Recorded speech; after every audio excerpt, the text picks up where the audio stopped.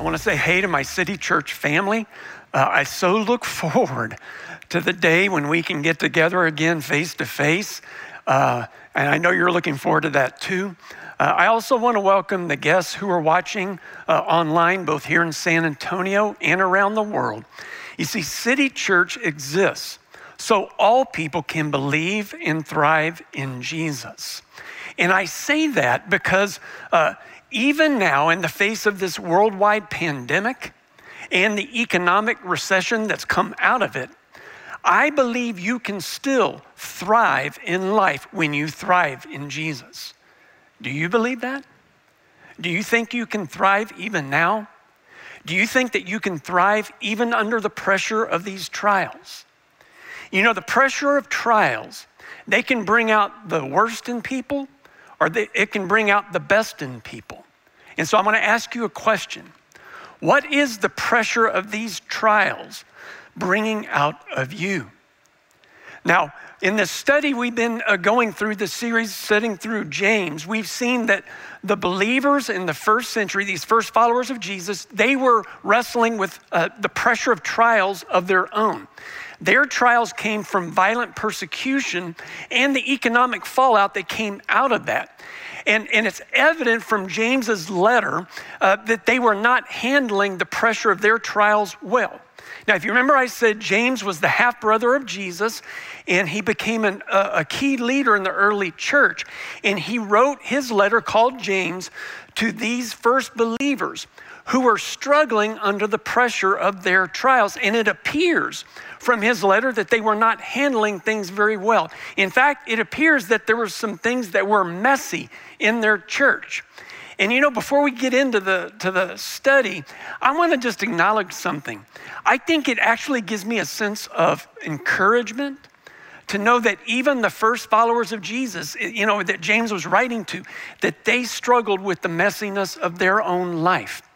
And you know, here at City Church, we like to say that we are a messy church. And we're a messy church intentionally. And let me explain what I mean by that. Now, I don't know if you grew up in the church or not. I did grow up in the church, and I'm grateful to my parents for raising me in the church. I really am. I mean, because of my church, I came to believe in Jesus as a young boy. Because of my church, I learned how to study the scriptures that have had a great influence in my life. Because of my church, even when I strayed away from my faith, I was able to come back to my faith and follow Jesus because of my church. Because of my church, it's where I found and sensed my calling to become a pastor. And because of my church, I met and married my wife, Barbara. But there's one part of my church that I don't think I liked growing up, and that is I went to a church that I would call a neat church. And what I mean by a neat church is it was a church where everything looked nice and everything seemed fine, but it really wasn't. Like, we went to church in a neat sanctuary, and we put on neat clothes to go to the neat sanctuary. We called it our Sunday best.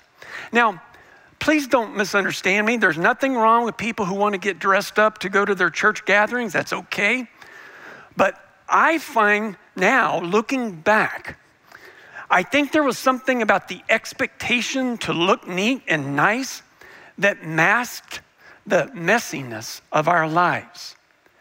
And so we would put on our neat clothes, and we would go to our neat sanctuary, and we would sing neat songs, and we would listen to neat but oftentimes long and boring sermons.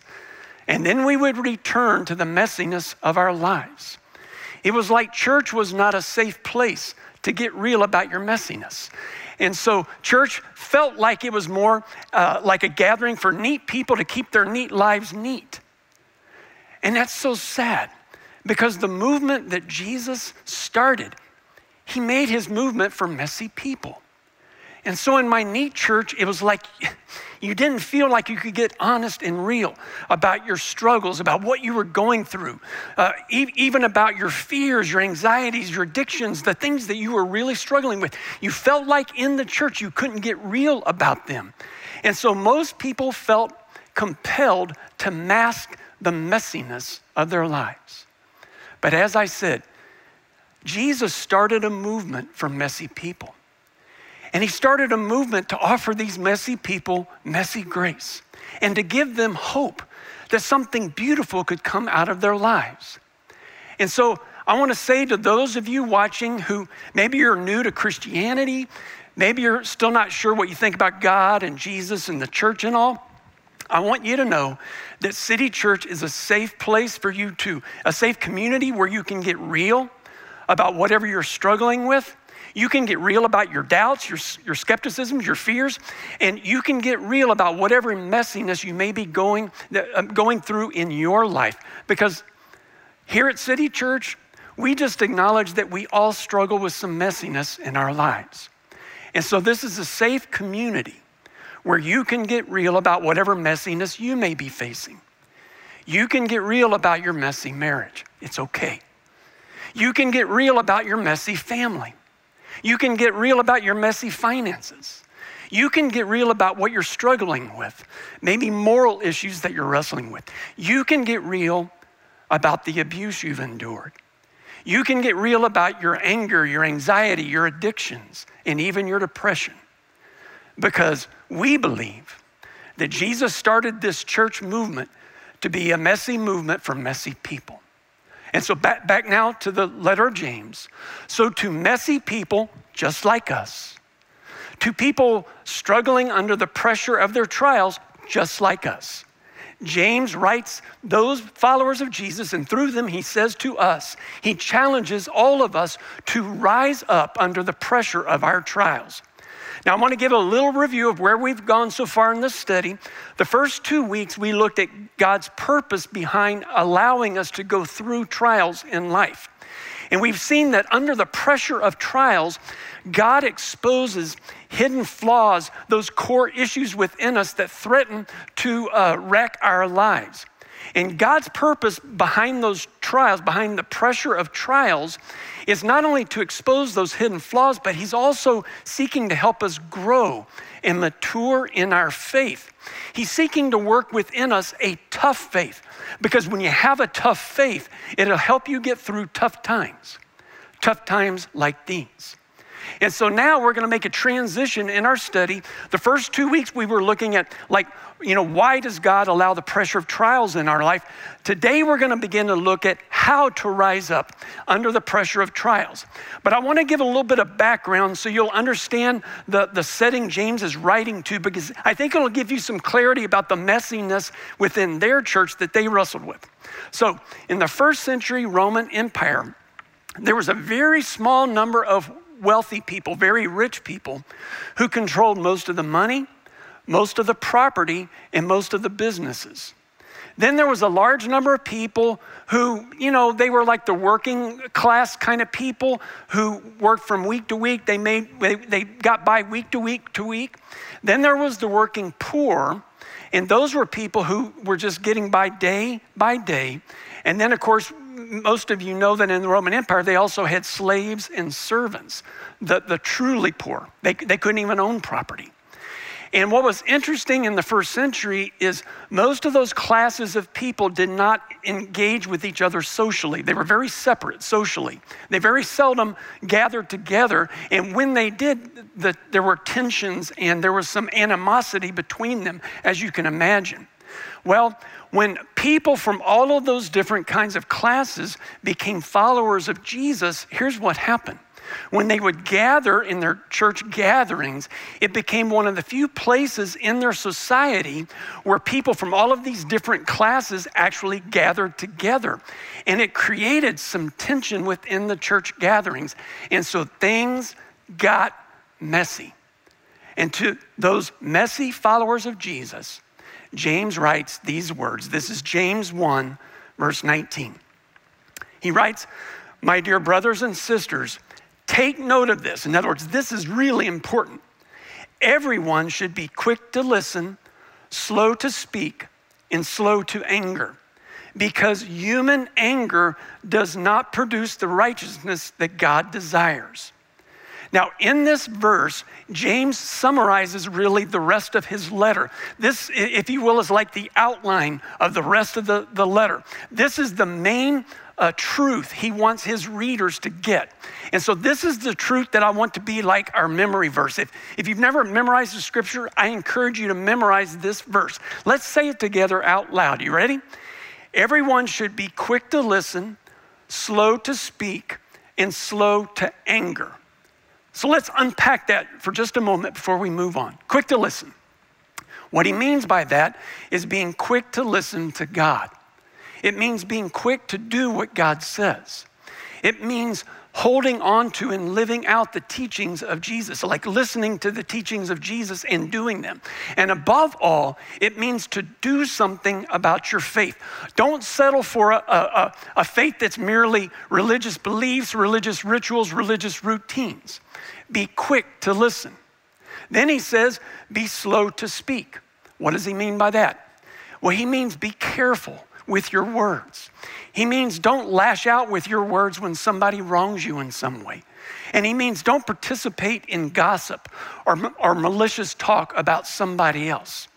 Be slow to speak. And then thirdly, he says, be slow to anger. What's he getting at there? I think he's saying you have to get at the core issues within you that make you susceptible to having a quick temper. You see, if you don't go back in your life and get healing from past hurts and past disappointments, you carry the emotions of those hurts and those disappointments with you.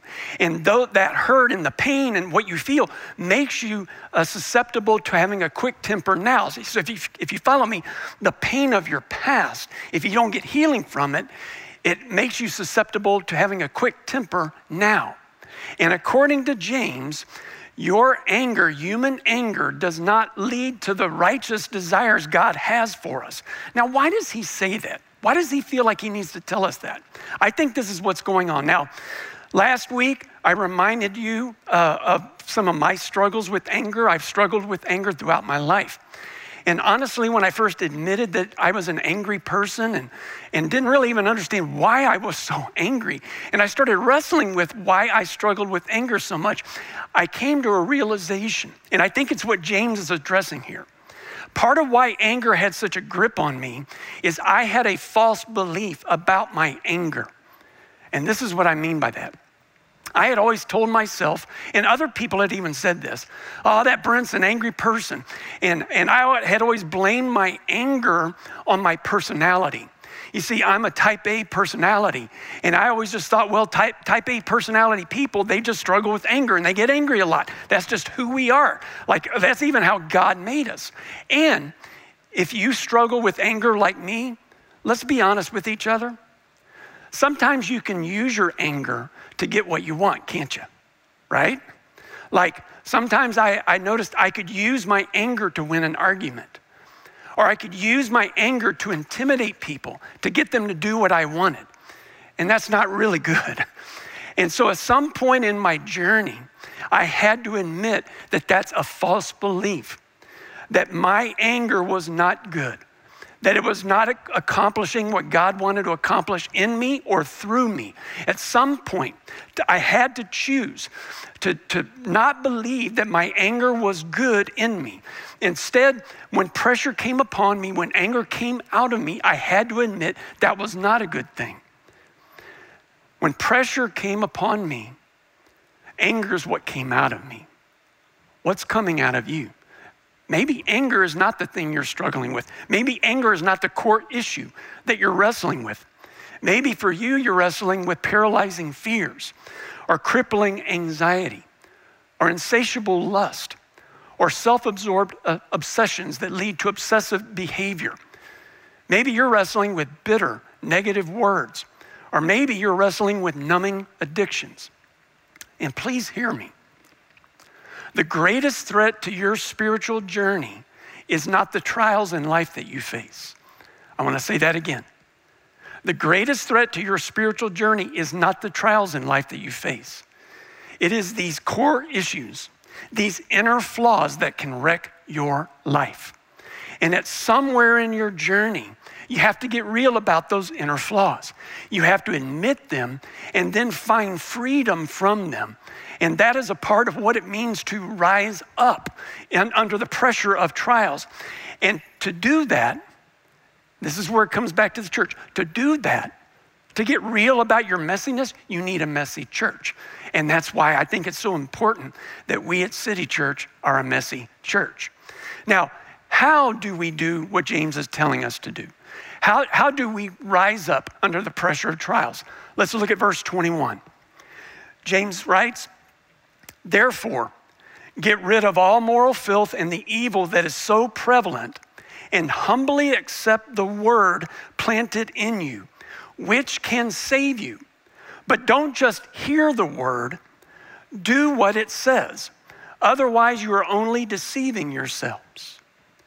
So here, James tells us there's something to get rid of, something to reject, and then there's something to accept. So what he calls us to reject, he calls it moral filth driven by evil desires within us. And in just a few verses, he's gonna call that way of thinking and living the world.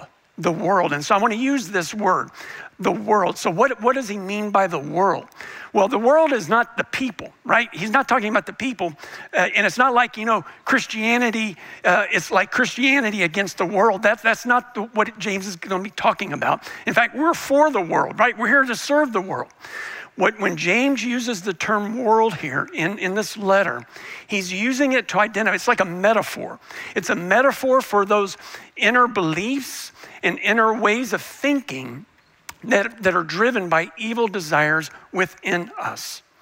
And it's these kinds of desires and these kinds of ways of thinking and believing that can wreck our lives. And so what kinds of ways of thinking are we talking about? Well, the world says, if I'm going to be happy, I need more. I need more money. I need a bigger house. I need a faster car.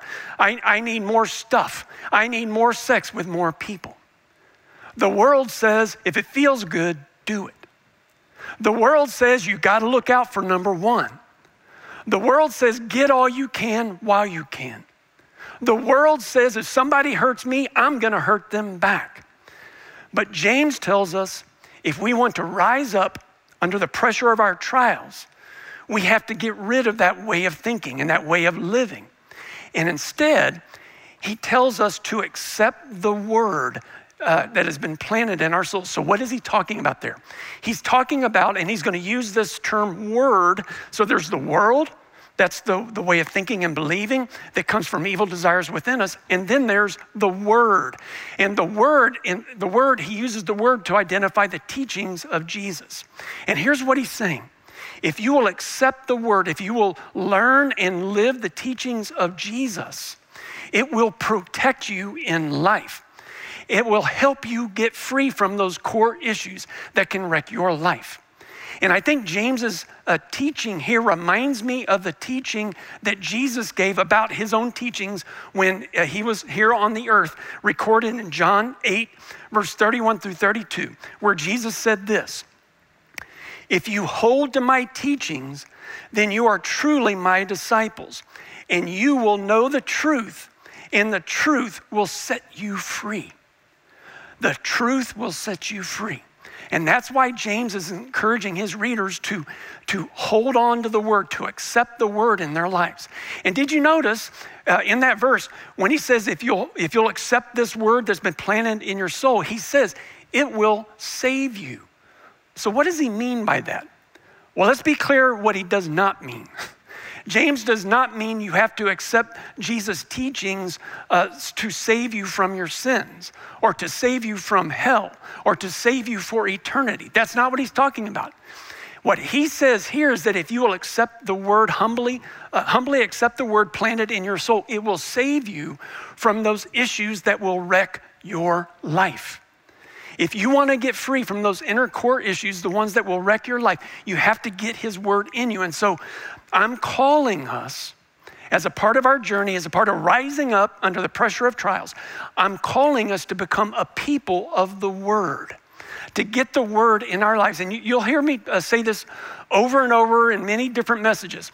I think a critical part of our spiritual journey is getting a copy of the Christian scriptures that we can read easily, a version you can understand, and then to regularly read the scriptures, learn the scriptures, and then do what they say. Be quick to listen to them. And so I encourage you to do that. If you don't have a Bible, there's actually a free Bible called YouVersion you can download on your phone or iPad. And it's a great way to read the scriptures, and it's for free. But whatever you do, get a copy of scriptures. Get the word in your life, and the word will accomplish something good in you. That's part of the way that you can rise up under the pressure of trials. And did you notice James says, to make sure we don't just hear the word, but that we also do the word. You see, it's one thing to know the word. It's another thing to show the word. And God is way more interested in what we show rather than what we know. And I say this because I'm concerned that there's a lot of followers of Jesus out there who equate maturity with Bible knowledge. And so their goal in life is to go deeper, and dig more and more into the scriptures. And what can happen is you can become so filled with head knowledge that your heart doesn't change, and you never do anything about what the word says. You never get to the point where you show the word through acts of love, especially for those in need. And so I just want you to know here at City Church, I do want us to become a people who know the word. I mean, you can't show the word if you don't know the word, but I don't want us to settle for just knowing the word. I don't want us to settle for Bible knowledge. And so if City Church is not known as the church with the most Bible knowledge, I'll be okay with that. If City Church is not known as the church that's the deepest church in San Antonio, I'll be okay with that. But if City Church is not known as a church who knows the word and shows the word through acts of love, I will not be okay with that.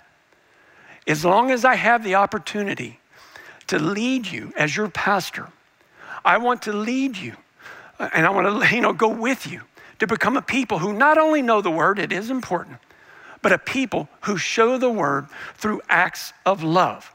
Now, what kind of acts of love? What kind of ways do you show the word? James continues in verse 26.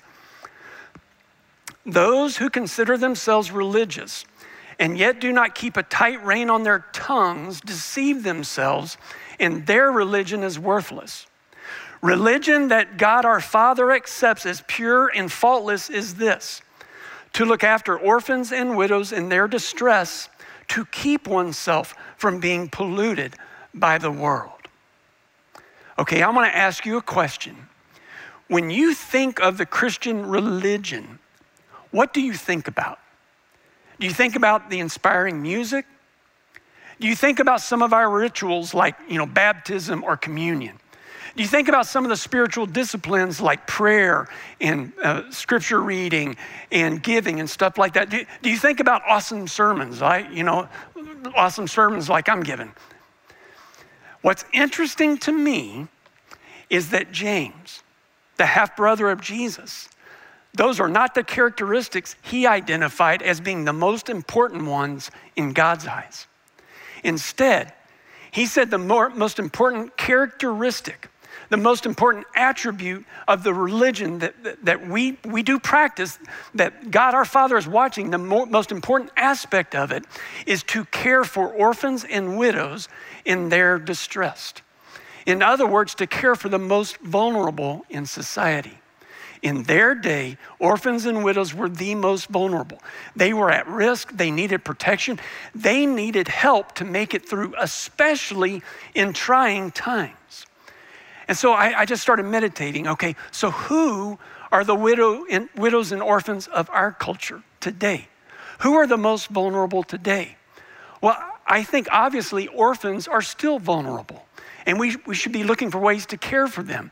In fact, that's why for the last 20 years, City Church has supported the Pies Hermosos orphanage in Chihuahua, Mexico. But I think there are other people who are vulnerable in our culture today. I think those who are food insecure are vulnerable. And that's why it's so important for us to help them, especially during these times, through our donations to the San Antonio Food Bank. And I think that the homeless are vulnerable now. And that's why our church for decades has supported the Strong Foundation Homeless Shelter right here in San Antonio, serving over 50 homeless families even right now. And I think there are other people who are vulnerable in our society. Maybe there are some elderly neighbors that are vulnerable. Maybe there's a single parent in your neighborhood that is vulnerable. Maybe there's a military family with one of the parents who is deployed and they're vulnerable. Maybe you know someone or live near someone who is either physically or mentally handicapped and they're vulnerable. Folks, let us be the church.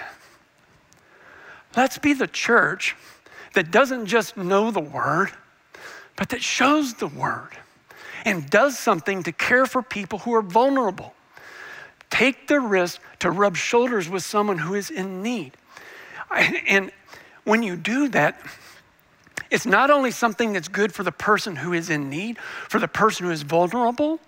According to James, it actually does something good in you. I want us to look back at verse 27 again. I want you to notice something very profound that James says there. This is 127. He says, religion that God our Father accepts as pure and faultless is this. Pay attention to this part. To look after orphans and widows in their distress, to keep oneself from being polluted by the world. There's that term again, the world. And what James is showing us here, it's so profound. When we rise up and show the word through acts of love towards those who are vulnerable, not only does it do something good in them and for them, it does something good in us. It protects us from being polluted by the world.